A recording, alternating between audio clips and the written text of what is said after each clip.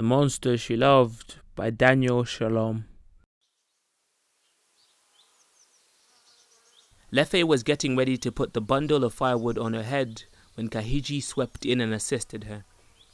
He then stepped away coyly, as though he felt guilty for invading her space and maybe her peace. "Ah, Kahiji, you have finally arrived. Shall I thank my gods or yours?" said Lefe sarcastically. Kahiji laughed and responded, "Which gods do you speak of? You know I only have one, and I am certain these are not the kind of things he concerns himself with." "Maybe he should. You give him a bad name with your lateness," retorted Lefe, while she struggled up the bank of the river. It immediately came to a dirt road on which they both began to walk. It was dusk, and Lefe was rather intent on getting back to the camp where she stayed. Sorry, Umukunzi. You know when it rains and gets muddy in Rutshuru, it becomes very difficult to traverse. Look at my shoes. You can't even see them under all that mud," said Kahiji. "You're actually quite lucky you have shoes. The rest of us here only dream of them, and even then with dread that they may still tear or get stolen. Consider yourself privileged. However, I have not yet accepted your proposal of love, so calling me your Umukunzi is a privilege you have not yet earned," said Lefe, looking at Gahiji with the corner of her eye. She could not risk swiveling the big bundle of wood on her head, or else she could drop it at best or knock someone out cold at worst. "Oh, not yet, you said. So then, there's hope." "I was not sure anymore my advances would yield any fruit," said Gahiji, smiling, looking straight ahead but at nothing in particular. His eyes glazed over, his mind saturated with imagination. This beautiful damsel he had been pursuing for 3 good months could finally be his. She was slightly pugnacious, but that's something he could grow to love, or just live with. "Gahiji, I have told you time and time again, you think you want me, but you don't. There is a lot more to me than meets the eye," said Lefe, almost sounding irritated by Gahiji's incessancy. She broke her sachet and stood the firewood in front of her. She left the wrung-out cloth she used to cushion the firewood with on her head. "Can we not just be 2 people who know each other and leave it at that? Must we involve matters of the heart and love and feelings, matters of which I care nothing for?" But Lefe, why must you make something so beautiful sound so wrong? Should wanting to make you my wife be something almost ugly and insipid?" said Gahiji, baffled by Lefe's response. "Yego, Gahiji, yego. It would be ugly and insipid because that is precisely what I am. I am ugly and insipid, worthless. You see me as I am now, but the truth is, I'm quite literally a dead woman walking. I am simply a corpse, and that, Gahiji, is not what you want for a wife. Now, will you leave me be?" whispered Lefe, yet with passion.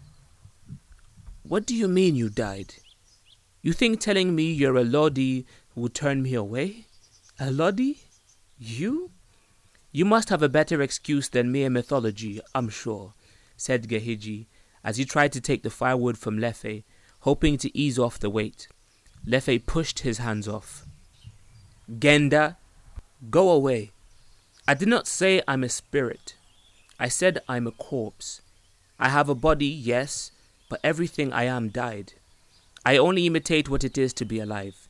If that you do not understand, then your brain is as muddy as your shoes," said Lefe, as she attempted to put the bundle of firewood back onto her head.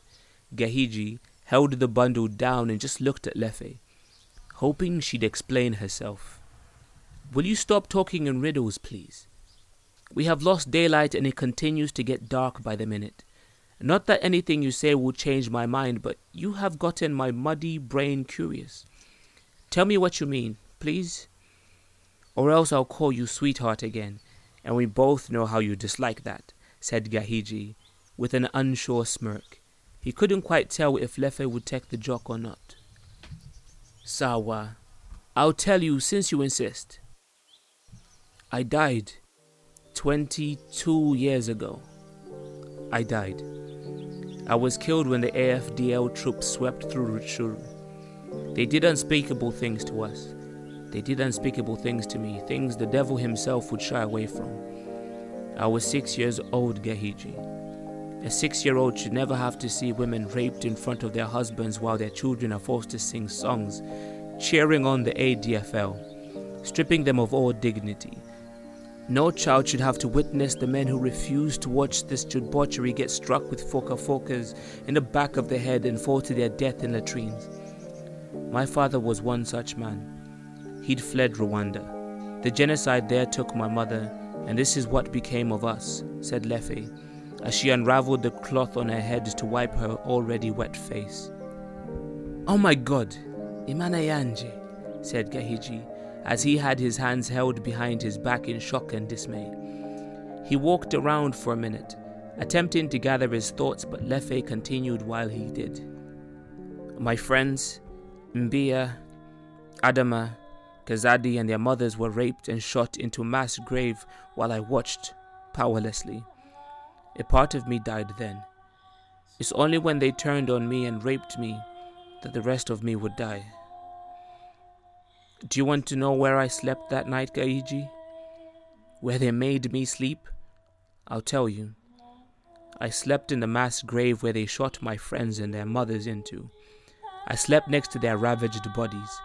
Befitting, now that I think about it, because I too died that day, said Lefe, with her head hung low, wiping the tears from her bloodshot eyes. Wringing her cloth into a swirl again, preparing again to headload, she turned to him and said, I cannot be a wife to you, Gahiji, or anyone else for that matter. Not only because I cannot give you children, I cannot please you as a wife. The second and last night before the ADFL left, I was raped again by more men than I cared to count. And before they left, one of them shot me where they had violated me and laughed. I had to be sewn up with a needle, like I was a raggedy piece of cloth. He laughed. So when I said to you, there's more to me than meets the eye, it's true. But there's also a lot less of me left now. I am but a shell. A lodi is a soul without a body. I am a body without a soul. Does your mythology have a name for a creature such as I? Said Lefe, as she heaved the bundle of firewood back onto her head. She started again on her journey, but before she could have made her fifth step, Gahiji called to her. Lefe, Bauretse, wait, Gahiji said, rubbing his head with one hand and the other on his waist while he paced up and down. Finally he stopped and without looking at Lefe, began his narration. When I was a boy, I became a child soldier. It was not something of my wishing, but this is how the chips fell. While in the jungles, a story was often relayed to me about a creature called the Nego Gunumba, known for eating children. I'm almost certain you've heard of it too. Funnily, it became clear to me that there was no Nego Gunumba. If there was, I was it. Ironically, I was the child in the jungle who became the monster he was taught to fear. The kind of monster I, like yourself, fled Rwanda from. After the war, a priest found me and took me in. He knew me. Oh, he knew me well. I'd shot him before, you see. But I suppose his God saved him from my gun, knowing he'd save me one day also. Fele, ndagukunja kyane. I love you. Allow me to love you. Allow yourself to be loved, and perhaps one day you will live again.